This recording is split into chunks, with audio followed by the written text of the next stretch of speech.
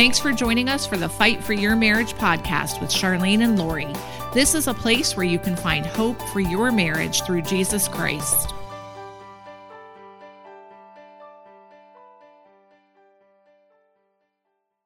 Hi, thanks for joining us. We're so glad you're here for another episode.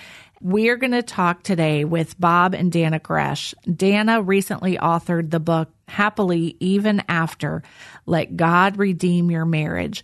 And it's such a beautiful book. They have been where you may be, but they decided to participate in God's redemption story.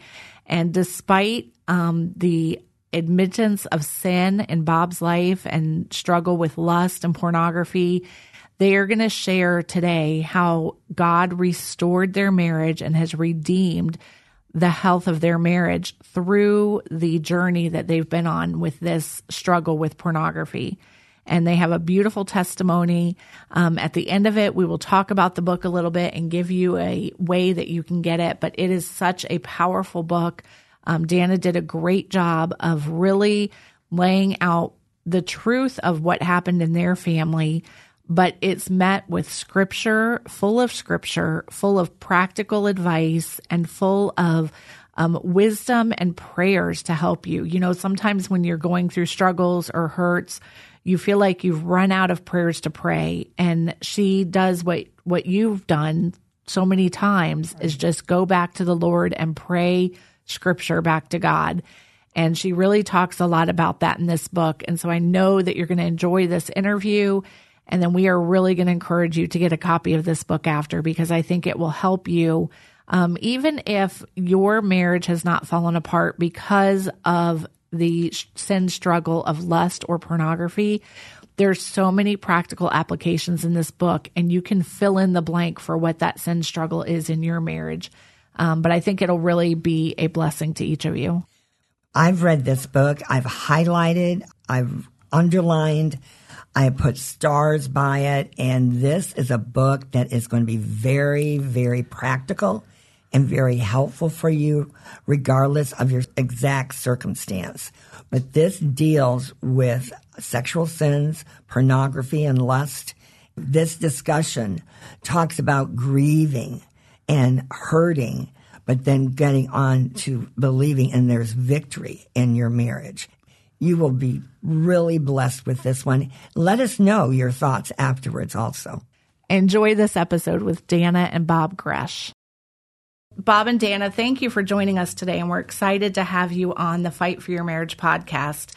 Dannah, you wrote a book recently called Happily Even After, and it talks about a difficult time that you have both had in your marriage. And so tell us a little bit about that book and why you felt like God wanted you to put your story on paper. Well, it's the story we said we would never let God use. Let's start there. We were like, Lord, we're serving you in lots of other ways. We'll just keep this story locked in the vault because it's very vulnerable. It's not that we had ambition to share it, but one year, 2017, my friend Nancy DeMoss Walgamuth asked if we would share our story at a Revive Our Hearts convention. So we shared our story for the first time in public of how God had redeemed our marriage. And then we got off stage and a woman was standing there waiting to talk, really not to me, but to Bob, because she wanted to speak to a husband who had struggled the way her husband was struggling and know that there was hope. And so we talked with her, we prayed with her, and there was another one behind her, and then another one behind her, and another. It was like between that break and another break later on, it was about 3 hours of ministering to women at this event. And we realized then, this is not our story. It's God's redemption story, and it needs to be told because it's not the minority of marriages in the church that are struggling. It's the majority. Amen. And until we start to put faces and names with the redemption stories, we're going to continue to kind of, increase the shame, participate with the enemy in increasing the shame. So it hasn't been easy. I can't say that we have loved every second of telling our story, but we have loved seeing the fruit that's coming about as a result. Amen. Well, share a little bit about what happened in your family and in your marriage, and tell us where things hit a part where you were not expecting. You know, we get married and say "till death do us part" and think we'll live happily ever after. But what happened to that dream? Well, I struggled with pornography most of my life, and before we were engaged, I sat down with Dannah and talked to her about it, and kind of what I struggled with.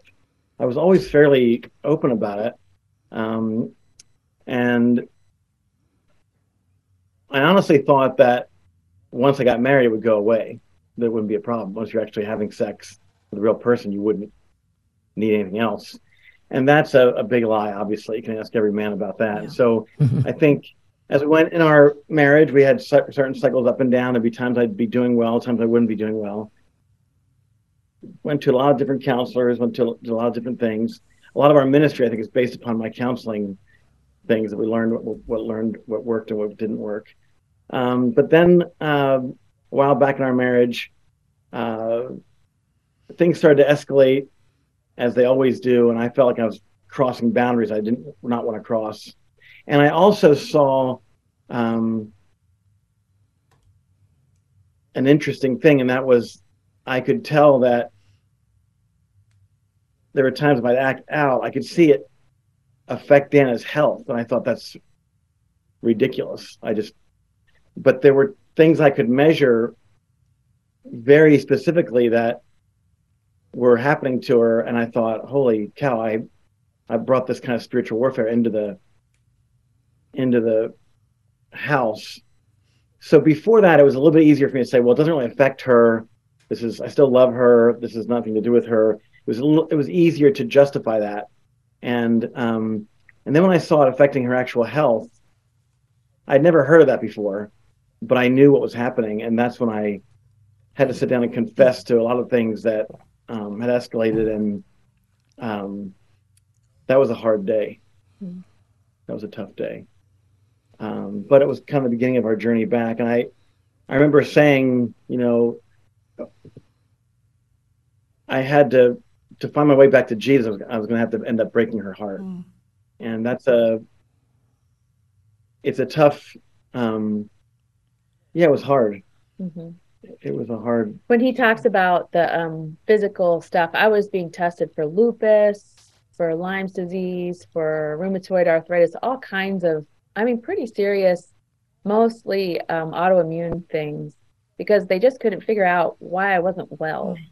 And the research really indicates that when an individual is in a relationship where trust is betrayed, even if they don't know it, that the body has an inflammatory response to that. It might just be like your husband's not making eye contact with you, or it might be that he's in the room physically but not emotionally present, or it could be if his behavior has escalated to an affair or something, that he's not at the house when he should be. And you don't want to face it. You don't want to say, this is what's happening. He's looking at pornography again, or he might be doing something I could never have dreamed of. So you kind of deny it, but your body is reading the eye contact cues and the lack of present cues and trying to send you the message and say, hey, something's not right. And what the body does is it creates inflammation. And there's really incredible research that anywhere from body pains and aches to a lack of ability to overcome colds to even some forms of cancer are related to inflammation. And so that's what was happening in my body, and we didn't know it quite yet. But what he was seeing also was that maybe there's also a spiritual component to that. We have the science that can say there's inflammation, we can make sense of it, right? But what we can't really understand is the spiritual ramifications of sin in a house. And I think that we saw that playing out. It's so funny that you mentioned autoimmune disorder and lupus, because I was diagnosed with autoimmune disorder and lupus back when Bob and was going through all of this, identical, same timing, and it's really, and I've had none of it since then. After you get through, Praise and you God. get you get the restored marriage, and you get your marriage on the solid rock of Jesus Christ. God took it away, but so when you said that, I just thought, wow, Your body keeps the score, right?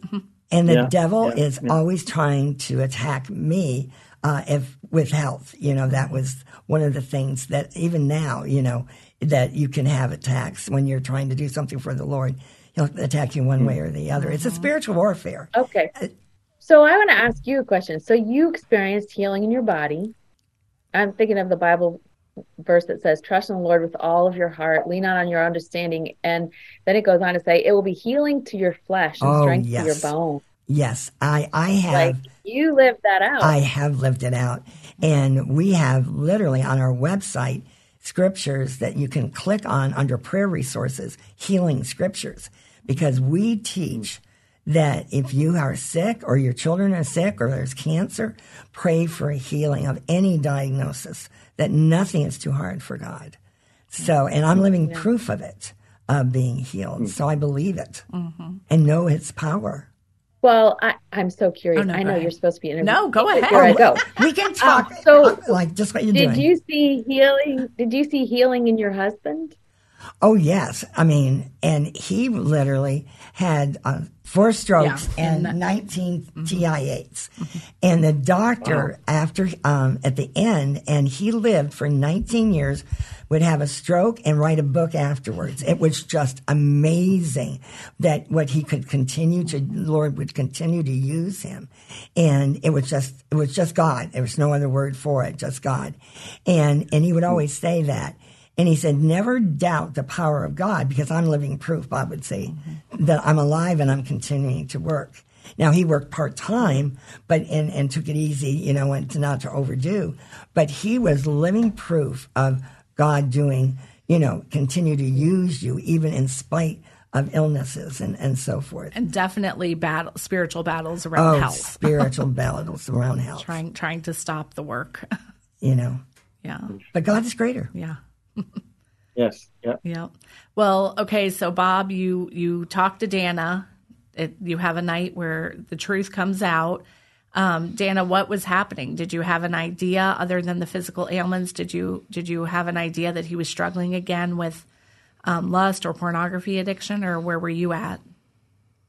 Well, I sensed that something was off for about 18 months, and I had gotten back in touch with our marriage counselor, Tippy Duncan, and said, I don't really know what to do. She said, do you think Bob has relapsed? I said, well, I've kind of given him the opportunity to tell me. He hasn't said otherwise. And she said, we have to pray. We cannot lean on our understanding. We have to lean on the understanding of God, because he does know. And we're going to pray that God, if something is happening in Bob's life that is out of order spiritually, that God would make him miserable to the point that he would tell us. And yeah, he made me miserable. Yes, he did, Bob, too. So that's what led to that prayer confession session in our red chairs in our living room. And I'm glad that we got to that place, but it was a hard day. And women ask me all the time, how much did Bob tell you? Well, Bob told me a lot more than I wanted to know. And then weeks later in a counseling session gave me kind of full disclosure, which I think there's a fine line between telling so much that it hurts and telling enough that it heals and what you're forgiving. And I think our counselor helped us find that place where I have full disclosure, but I don't have gory details in my head. I think it's really important to find that place, because too many details and too many questions can just lead you down a road of bitterness. Right. But you do have to know what you're forgiving. So you have to know. I agree. And so women always say, well, I don't know if I could handle it. Well, listen, the Bible says you will know the truth and the truth will set you free. I love that scripture. And of course, that verse is talking about Jesus. Jesus is the truth. He will set you free. But there's also a sense there that calling a spade, and a dirty shovel enables you to know what you're dealing with, what you're forgiving, and what you need to heal, what's broken, so you can fix it. And you have to get to that place. So does the truth set you free? Yeah. And it does hurt at first, but it does lead ultimately to freedom in your heart and in your marriage. Did you feel freedom, Bob, after that conversation, and a peace that the truth was out and now we can move forward? Or were you still dealing with a lot of shame from what was going to happen because of this truth being exposed? Well, a little bit of both. I mean, the sad part is that, when I'm confessing, I'm kind of vomiting all this stuff out and all over Dannah. And afterwards, I feel better, but she just took all the burden. I kind of released my burden, all kind of splatted on her. Correct. And one of the illustrations we like to use is that it was like I'm driving a car and I swerve and I hit the tree, and we're both thrown out of the car, and the ambulance comes and gets me and takes me away and leaves her laying there, because the person that struggled with it or sinned usually is the one that gets the counseling, that gets the support. Right. And a lot of times there's not a lot of support for the other person. They're observed to be the most wounded of the couple when they're the sinful one or the one that's been the betrayer. It's like, oh, they really, really need help, right? So let's just leave the partner over here because we'll come back to them. And what we're learning is that the way I wrote my book is I wrote it so that the wife could read the first half and get help and healing for her own heart. I loved it. Before she started to work with her husband. Because we as women tend to run into fix-it mode. Be like, and I did that. Like within a week, Bob was off on a plane to a treatment center where he could get some help. And, I made the calls. I made decisions. I figured out how to get it paid for, all that stuff. Like I'm taking care of him. And I don't know that you don't always have to do that. Because there's practical aspects to this redemption journey. But if I would give two pieces of advice to women, one is put your own oxygen mask on first. So true. And that's going to be different for every woman. But you need to strengthen yourself in the Lord and figure out what your heart needs. And two, grieve. That's the other thing I didn't do well. Like I remember the day after Bob confessed to me, we had a wedding to go to, and I was like, I did not feel like dressing up, but I dressed up as dressy as I could be. I put on my red lipstick, and I think that, well, Tippy, my counselor, said, Dannah, you're not grieving. And I was like, well, am I supposed to grieve? And she's like, I want you to study the book of Lamentations. One that we read all the time, right? Yeah, that's right. That's what I need right now, Tippy. My marriage is in crisis. You want me to study the book of Lamentations. But believers grieve over sin. Believers grieve over sin. And so it is a righteous thing to let yourself cry and feel that grief. You can't stay in it, but you can't avoid it either, because if you avoid it, you're bottling things up and you're just making yourself more unwell. And there's a time of pain that when you hear all that news, that you're shocked, and most people are really shocked. Many women are that they're hearing this, and it's a shock and a pain that they feel they weren't enough, and they felt.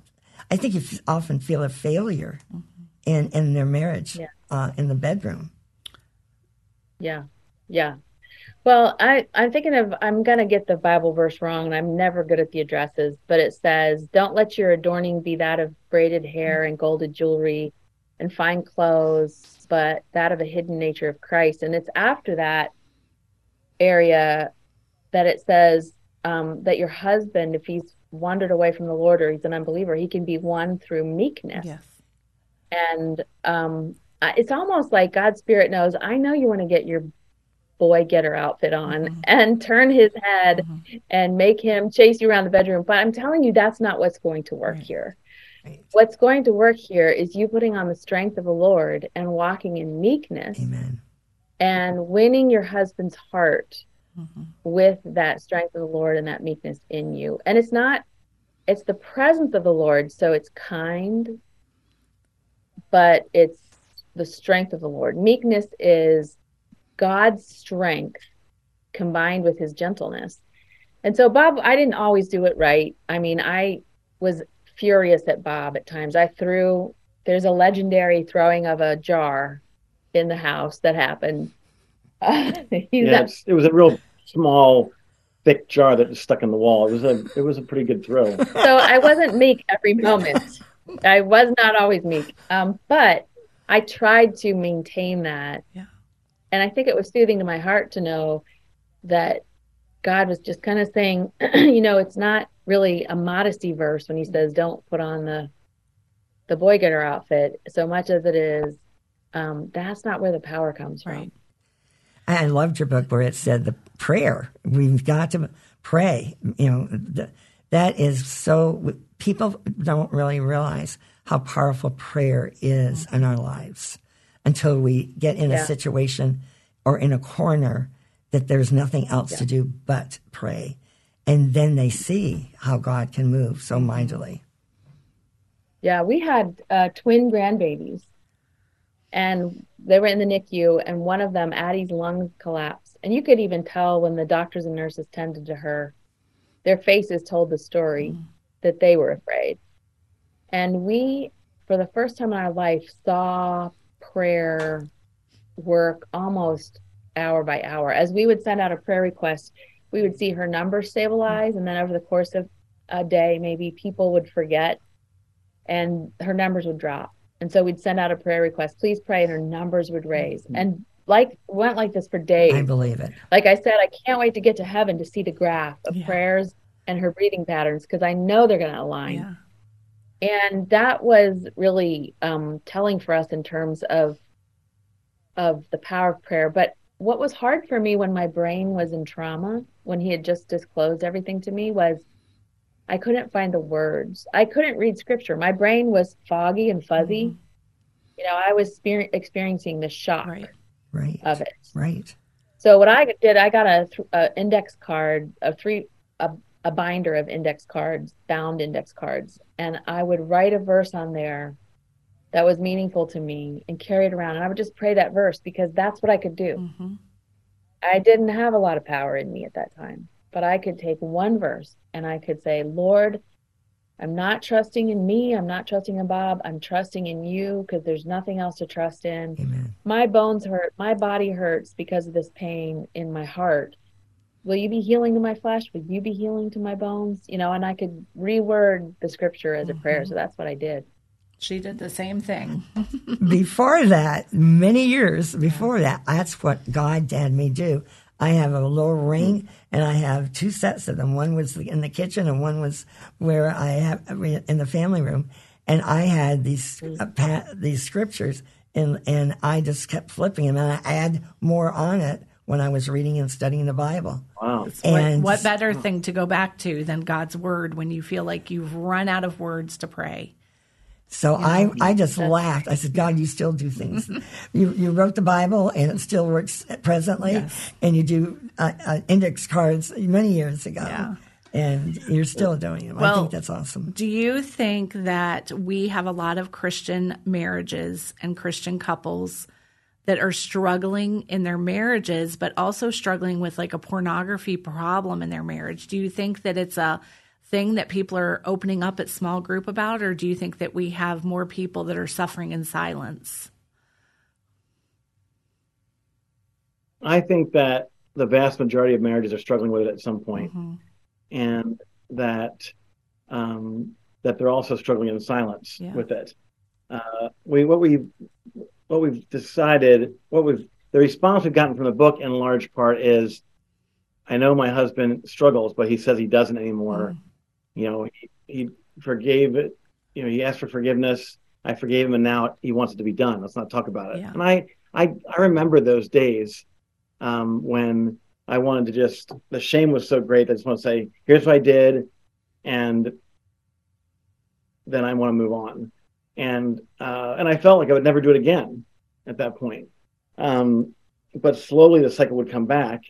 And there was a point where I think the last time I really started to take responsibility for my actions and her actions in the sense that there was a time in our marriage when she would say something hurtful because of what I did, and I would kind of use that, like, well, you say it too, and we go back and forth. There's a point where I had to say, the reason she's throwing a candy jar, it's not that it's right, but it's because of something. I need to be patient with that because of something I did to begin with. Right. I don't have to justify her actions, but I need to recognize what my responsibility is in them. And that was a big turning point for me, I think, to not get upset with Dannah and blame her for something that might be corollary to that and kind of change the subject. And I think that's a hard part sometimes for men to get through, is to finally, I think it's almost like reducing the shame enough to say, look, that's what I'm responsible for. And I understand that. That's a big step. Well, you were wounded, Dannah. You were wounded. And that your heart is bleeding, I think, inside. If we could only see our hearts outside, that's what you're going through. And I remember that. And I think women that are listening to this right now are understanding that, and they may not even have a husband admitting it yet. You know, they may be not speaking about it, that we were blessed that our spouses spoke about it, but it didn't do immediate and total healing. When my husband died many years later, he said on his deathbed, I can tell you today that I kept my eyes for you only for 22 years, and there is freedom in Jesus Christ. And that was on his deathbed 1 or 2 days before he died. And I thought, he had victory in Jesus. And that is what you're saying. And I think we're wanting to project today so much, is in the midst of all the circumstances that Bob and I had and you have had, there's victory. There's hope. Yes, there's hope. And ironically, we ended up going to a counselor because I really felt we needed somebody to intervene. And I believe we need to say that we often don't want to go to a counselor to deal with it. But that was the best step that Bob and I made. Yeah. You guys went more than just going to a counselor and going to help. Dannah, you talk in your book about how we cannot suffer alone and suffer in silence. And, you know, Bob, like you were saying, there's couples struggling that aren't sharing what's happening. When the truth came out, it could be our inclination to say, okay, well, nobody can ever find out about this. We'll just fix it between ourselves. But Dannah, you suggest that we can actually find more healing by sharing that. Can you talk about that a little bit? Yeah, the scriptures indicate that healing happens in community. James 5:16 would be probably the go-to verse. Confess your sins one to another, and then you'll be healed. And then it goes on to say, the prayers of a righteous man availeth much. So that it's not just confessing and letting someone know, but it's being prayed over. It's being prayed for. It's being carried to Jesus. It's kind of like that guy that they dropped down through the roof. They put him on a mat. I don't think they say his name, but I call him Matt. Yeah. And they put him on a mat and they drop him through the roof to Jesus. Like, you need those friends who will pick up your mat when you can't walk and lower you down to Jesus. And that's what happens when you confess. It also really erases the shame. Because when you tell a girlfriend who's known you for years and loved you for years, this is what's going on in my marriage, and she's like, oh, okay, I love you. And then if you tell a friend who's walked it, and maybe you have to find those friends, they're out there. Yes, they are. But they're like, oh, I know the territory. I know the pathway. The battle shifts when you have that kind of friendship in the body of Christ. So we really do encourage biblical, clinically informed counseling to understand what's going on in your body and your brain, and then of course the friendship of the fellowship of Jesus Christ, your brothers and sisters in the Lord. How much victory do you think we would have in as couples in marriage, if we would just put the shame aside so early on and be transparent with each other to say, hey, can you keep me accountable? This is what I'm struggling with. Instead, we suffer alone, and that's exactly what the enemy wants. He wants us to isolate and think that's just happening to you guys. You know, there'll be no recovering from this, and there's no hope after this. Did you have a point where you felt like, I don't know if I can forgive him and move forward, or did you always think, I'm going to fight for this marriage and for my husband's purity? Yeah, well, we never used the D word. We thought, we never used the divorce word. We kind of had a conviction about that. But here's the thing. At one point when Bob was progressing, but my heart was still hurting, mm-hmm. and I had forgiven him, but I hadn't really rebuilt trust. We weren't that far along. I think it's really important to know that you can forgive someone and still not blindly trust them.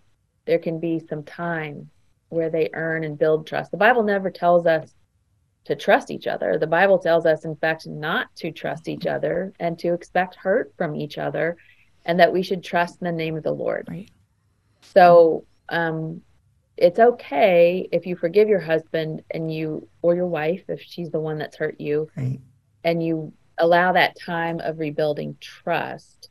That's probably a wise thing to do.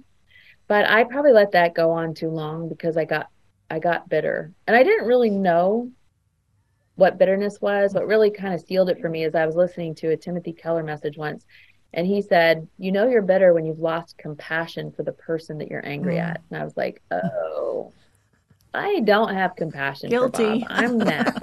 Yeah. Yes. So I started to explore that with our counselor, and he said, well, Dannah, in my mind, you might as well get divorced. And I was like shocked that he would say this. Like, he knows what my conviction is about marriage. And he's like, the only thing between you and divorce is a piece of paper, because everything else is there. You're sleeping in the other room. Your heart is cold and turned off towards him.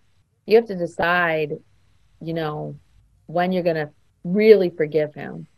And that was a turning point for me because I hated my sin. And I went to Bob that night and I said, okay, you've confessed a lot to me. Let me confess to you that I have not met your confession with a godly form of forgiveness, but a pious form of forgiveness in word only. And that's the night I think that my forgiveness got real. So did I give up hope? No. Did I live a pharisaical life of pride in the way I forgave him? Absolutely, yes. And I had to repent of that. Yeah. I'm going to read a quote to you from your book that I loved that talked about this. It's when you were talking about medicating with numbness, and you say developing a hard heart leads to an inability to receive the truth of God's word. It disables your sensitivity to the Holy Spirit, and it also short circuits your ability to connect intimately with other people, even those closest to you, like your spouse. And those powerful words, that's exactly what you were going through, is you had hardened your heart. So hardening your heart. What's the steps to start having that softened heart, and how many times a day do you have to say, Lord, soften my heart as you're going through the process? Well, part of it was confessing to him that my heart was hard. I mean, just saying, this is what's happening. But then the next day when you wake up and you've forgotten to soften your heart, you ask the Lord again to soften it. It's so much it's a work the Holy Spirit has to do. You can't really do it yourself, but you can rely on the Holy Spirit. You can pray that he'll give you eyes for your husband or your wife, the eyes that he has for them. One of the things I did was I found my husband loves to wear red. He has red pants on today. He showed up at work today and said, oh, red pants. We're getting to red pants now, are we? He loves to wear red. And I found this picture of him when he was a little boy, probably 3 or 4 years old. And doesn't he have a red shirt on? And so it was so true, Bob Gresh. But I put that picture on my nightstand for many months. I looked at it every day and I said, Lord, let me love that little boy. And that was really useful for me in softening my heart. because there's something about the innocence of a little child. And Bob didn't wake up one day at 12 years old and say, gee, I would like to look at pornography so that I can really ruin my wife's life. That's not how any of us get caught in sin. Satan lures us in, and it was being able to see the woundedness of a little boy that would have turned to that for comfort when he was young, 13, 14, that started to soften my heart. Bob, do you think that men that are involved in pornography, I'll let you give your opinion on this. Do you think that it's something that they have opened up? Obviously, they've opened themselves up to Satan, but do you think it's something that they're trying to do to fulfill a sexual desire, or does it mostly go back to a hurt, wounded boy that has been exposed to something? And we've heard so many people say, I was depressed, I was lonely, I was being, losing a job, and that's when I turned to pornography. Have you found that to be true as well from the people that you've talked to?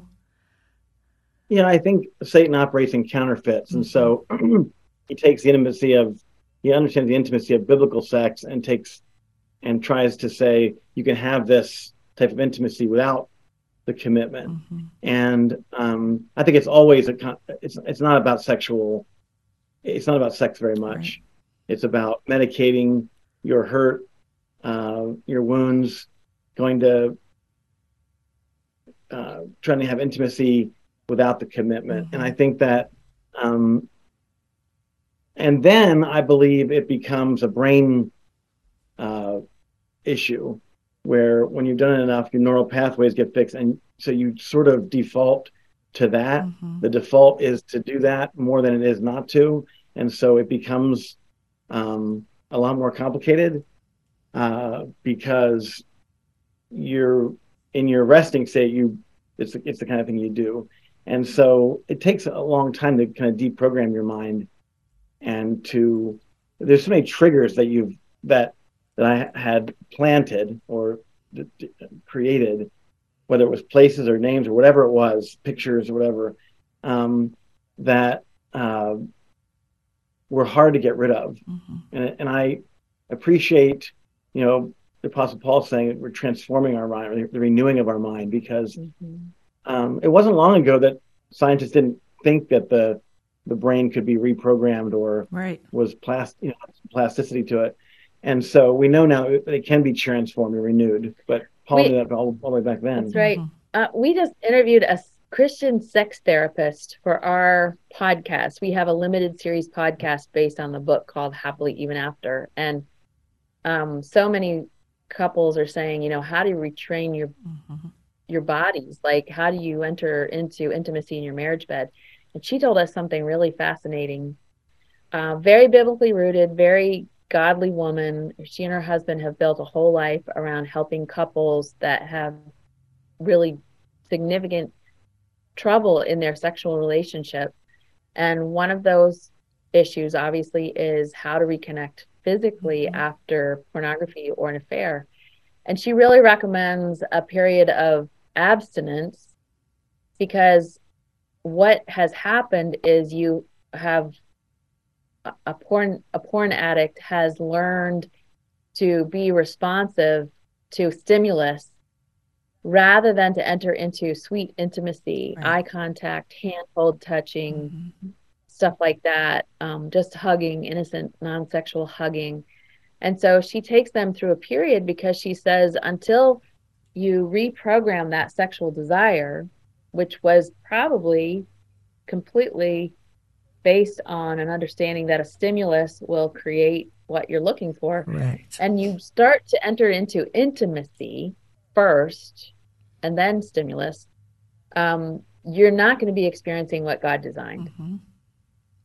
But she talked about this whole pattern of reprogramming, just how your bodies respond to each other and how essential that is so that you can enter into intimacy rather than just having sex. Boy, that just seems like fireworks for what she said is so true when she says that. Oh my goodness, that's amazing. Well, the first time we see the act of marriage described is in Genesis 4:1, and it says Adam lay with his wife Eve, and she became pregnant and gave birth. And the Hebrew language there says Adam yada his wife Eve. And that Hebrew word yada means to know, to be known, to be deeply respected. No inkling of the physical act happening. It goes right to the intimacy, the emotional connection, the and perhaps spiritual connection that you can experience in the marriage relationship. And we have been trained by the happily ever after story that romance is just about bodies connecting. Well, no, it's about hearts. I agree with you. I think the thing that Bob and I started to do was I greeted him at the door and welcomed him and loved him, hugging and kissing and not, going into other things. And then he would come into the kitchen and talk to me and we had a relationship, that, and not have all at the wrong way that the bedroom was going to be the wrong way, and he opened that door, but we have to close the door and ask the Lord to shut it and put a wall of fire around it. We don't ever go through it again, Yeah. Yep. In the book, you talk about 7 essential beliefs that every marriage needs to survive broken places. So can you tell us one of those and how a marriage could survive? Yeah. So these were just, I would say, milestones that we experienced. They were things that were really important, but also really, really hard for us. And one of them, I guess, would be that trust is a gift you choose to give. And for me, this was a really hard one because I didn't even want to trust him. I was so mad. And many weeks, months, maybe a couple of years into our work, I realized I still wasn't trusting him. And I went to one of my girlfriends and said, I don't trust Bob. I don't want to trust him. What do I do? And she said, let's get together with as couples. So that's what the beauty of the body of Christ does. It wasn't just like, well, I don't know what to tell you. It's like, let's enter into this hard work, is what she said. And so we had dinner at Duffy's Tavern, and her husband, who's a pastor, leaned across, looked at me and said, Dannah, I'm not sure we can ever really trust anyone because we're human and we're fallible. But a marriage relationship is certainly worthy of trust. And the Bible says that a husband should safely trust in his wife's heart. So there is an element here where trust is a gift you need to give Bob. And you have to decide if you're going to give it to him or not. Wow. And that night he started sharing with me, and I started remembering other counseling work we had done. And I remembered one of our counselors or marriage coach had described trust like a cookie jar. And he's like, if your cookie jar is empty and your spouse hasn't put any cookies in that cookie jar, you're obviously low on deposits to trust. But if you see things happening, like your husband confessed to you, your husband is going to a discipleship group for accountability every week, your husband is going to therapy to get the help that he needs, your husband's reading his Bible in the morning, all of those things are cookies in your jar. And when you see Bob doing that, then you can trust him. And Bob was doing all of that, but I still wasn't trusting him. In fact, tell him about your personal craziness index. Well, Patrick Carnes had a neat thing called the Personal Craziness Index, or PCI. And it's been good for me. It's based upon the fact that, as an addict can start to get your life imbalanced. And the more imbalanced your life gets, the more likely you are to act out. And so if you can keep some basic disciplines up, it's a win for you every day. And so what the PCI is 4 or 5 things that you do each day that get you a point.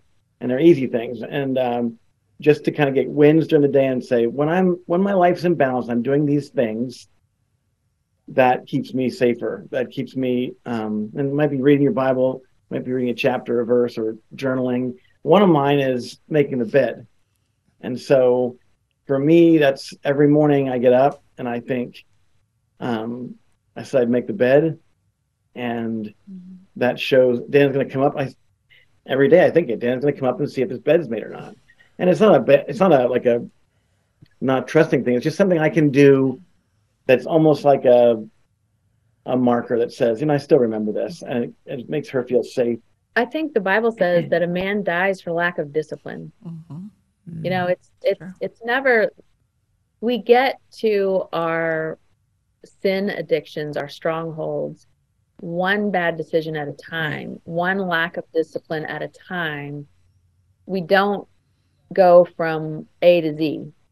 It's A, B, C, D. Like there's a long time. So when you're building up disciplines like making your bed or reading your Bible, like those set your feet on the trajectory to go in the right direction, to make the right decisions. Yeah, it's a lot of micro decisions that lead to a sin. Well, what would you say right now to the man or woman who is in your situation where their spouse may have fallen into a sin of some sort and they're not really at the stage of repentant yet? They might even, the spouse might even be defiant, denying, and not, being honest with them. And how could you encourage that man or woman today? Well, I would say that the first thing to do is pray. And for Bob, for our relationship, I knew that what I needed to do is pray and wait. There are women I know who they needed to pray and confront. There are women I know who needed to pray and go to friends so the friends could confront. I think one of the reasons we wrote the book is to tell women and men, you are as unique and as different as a fingerprint, and the process you need to find the redemption for your marriage through Jesus Christ is going to be different for you than it is for me. But here's how it worked for us. And we're going to tell our story and ask you to pay it forward and tell your story. Amen. When you begin to get strong and reconnected. So, but I would say first pray. And for me, that was for 18 months I prayed with my Christian counselor, knowing something was off, and I don't think he's ready to be honest with me about it.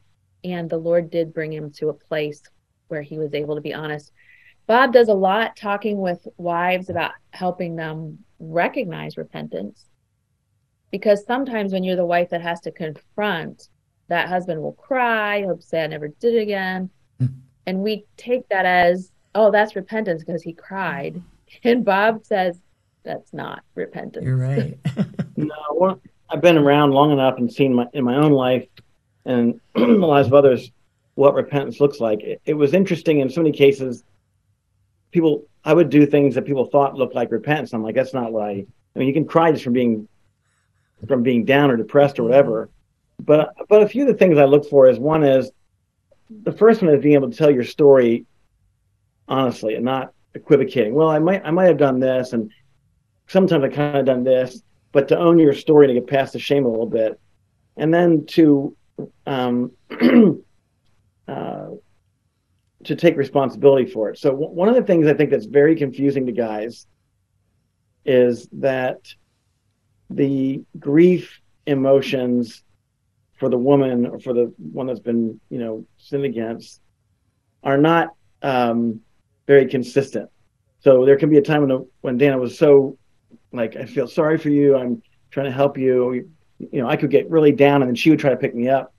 And then an hour later, I could come in the house and she was not happy. I remember one time I came in, she was coming home, I cleaned the whole house up, I vacuumed, cleaned, did all the dishes. I'm like, she's going to be so happy with me. And when she came in, she was not happy and she was off. And I said, what's happening? And she's like, this is what you would do after you acted out. Like, now that I track it back, this is what you would do. He used to do penance. Right. And so I always say I didn't ever have to clean the house again because I just didn't. But there are certain things, there are still, so there are also consequences. So there are things that will always be a part of our life to some extent. There'll be things when we're watching movies or whatever that does affect Dannah or me.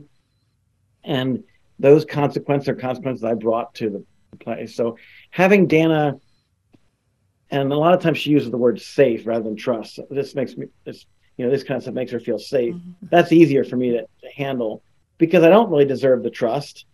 but there are ways I can show it proactively that we've defined. And I think that really helps her. And when I don't do those things, I'm not making her feel safe, nor am I doing the basic disciplines I need in my own life. So he's describing lots of different signs of repentance. The Bible talks about fruit in keeping with repentance, and that's a plural word. So there are lots of different ways that you can see repentance. It's not just one way. It's not just I'm sorry and I'm crying. That may be a fruit of repentance, but if that is all there is, it's probably not true repentance, because true repentance is really engulfing of your whole life, your thought process. It's not just not doing the sin, it's thinking differently about it, believing differently about it. Yeah. Well, what is your hope for people that read this book? Redemption. Yes. We talked a long time about we wanted to be in recovery. And I do think recovery is important, but it's not complete. You can do a lot of things to be in recovery to stop a behavior in your life, whether it's alcohol or sin or spending or overeating. You can be in recovery from those things and still not be free. Just because you're not doing something doesn't mean you're really free. If your mind is consumed by it, if your heart is consumed by it, if you're still stuck in the shame of it, that's why you need redemption. Redemption is the work of being made new through Jesus Christ's death and resurrection. And he's the only one capable of redemption work. And at the end of the day, any kind of stronghold of sin is only going to be redeemed by Jesus. Amen. And so do the work of recovery. But if you don't include the Holy Spirit and prayer and the Word of God and the power of the name of Jesus in it, you're only going to suffer through white-knuckling recovery rather than the beauty of redemption, which is being made new. That is perfectly said and so evident through every page of this book. We love it because we so often, in everything we do, we try to put scripture and prayer at the forefront. Yes, we do. And there's a place for psychology and teaching about that, but it cannot take the place of what God has taught us through his word. And, people get frustrated sometimes and say, well, I don't want to just pray about it. I want to fix it. And I want to do this. And I want God to do it tomorrow. And that's not the way it always works. And I think this book is so beautifully laid out, full of scripture, full of practical advice, full of just wisdom on how to proceed after a hurt. And, we talked before the podcast, we really want to be the freaks in the church that fight for marriage. And sadly, we shouldn't have to be freaks because we're fighting for marriage. But boy, there is hope for every marriage. If there is a marriage that is beyond what God can do, then we have limited God's power. And we know that he is all powerful. So he's able to redeem and restore and heal and make new. And I know he's done it in your marriage, and we trust that he can do it in so many other marriages. And I think we need to have this testimony say, look, listen, and now apply it and believe that God can do anything, where we instead have allowed divorce to be in the church and it's accepted. And we want to say, we don't want divorce in the church accepted. We want to believe that God can go and touch all the circumstances, all this guilt and the shame, and it all can be turned around to God's glory and heal and restore and rebuild a marriage on the solid rock of Jesus Christ. And you are both living proof of that. And you have written a beautiful book that I'm saying everybody needs. Everybody needs. Buy it. Because if you will read through each chapter and the way they write it and with the scriptures and the applications, it is, I just said, boy, this is number one for me to give to the women now, to tell them to read it, because you need to apply it, because they got so much anger, bitterness, and judgment, critical spirit, and we need to go into this book and apply what the word says. And you have done it with with your own testimony, Yes. with real reality, and how God can transform a marriage. And I just applaud you writing the book, because it is going to help so many women. Mm-hmm. Thank you so much. We're thrilled to have you. Yeah. Well, would one of you want to close us out in prayer and maybe pray for the couples that are walking through this now or will come in the future, that they may not even know what's coming down the road, but that they could be prepared? Or would you like to pray for the men and you pray for the women? Which way would you like that? That sounds great. Okay, great. Lord Jesus, I just lift up to you the woman whose heart is hurting and she feels like there is no hope, but you are hope. And so if she can just keep talking to you, Lord, she's going to feel that hope awaken. I pray, Lord, that you would give her a love for her husband that can only be given through you and through a connection to you. I pray that you give her permission to cry and to hurt and to grieve. I pray that you would give her courage to tell someone what she's going through and not to walk through this alone. I pray, Father, that you would give her strength, Lord. I do believe that some women stay out of weakness, but I also believe that some of us have chosen to stay out of strength in the Lord, and she can choose that. Help her to know that this trauma doesn't have to end in being traumatized, but she can experience post-traumatic growth, as many of us have, as I have, as I can hear in Charlene's voice. Lord, I pray that she would experience that in the mighty name of Jesus. Lord, I pray for the men today, the men who are still out there wandering, who are still acting out and not confessing it, Lord. The men who have prayed 1,000 times and feel like you've not answered their prayers, I pray that you bring them in and get them among other men that could help them and be strong for them. Lord, I pray for marriages where the man has been caught or understand or it's out there but won't let the wife say anything. I pray that there be freedom in that house, that there be people that would be brought in that she could talk to and he could talk to walk them through this sin. Lord, you are the author of sex and the beauty of it, and Satan is counterfeiting. And I pray that you would help us to be a better church, to be a more unified church through victory we have over lust and pornography. Lord, Satan overplays his hand, and I just pray that there's a reason for this mess, and I believe it's to bring men together, to bring families together, and to understand the freedom there is in you. In Jesus' name, amen. Amen. Well, thanks for being with us today. It was excellent. Thanks for taking the time. Yeah. My pleasure. Thank you so much. Keep up the good work. Thank you. God bless you guys. Well, I hope you enjoyed that conversation with Bob and Dannah Gresh. And I just want to remind you of the title of the book is Happily Even After. Let God Redeem Your Marriage. You can find it in bookstores everywhere and online, and we will put a link in the show notes. So if you'd like to pick up a copy, you can easily find where to get it. But I hope that you grab a copy of this book and read it, and that the Lord really uses it to change and transform your marriage. If we can help you in any way, we invite you to visit the website of Rejoice Marriage Ministries at www.rejoiceministries.org. Thanks for joining us today as we proclaim that God heals hurting marriages.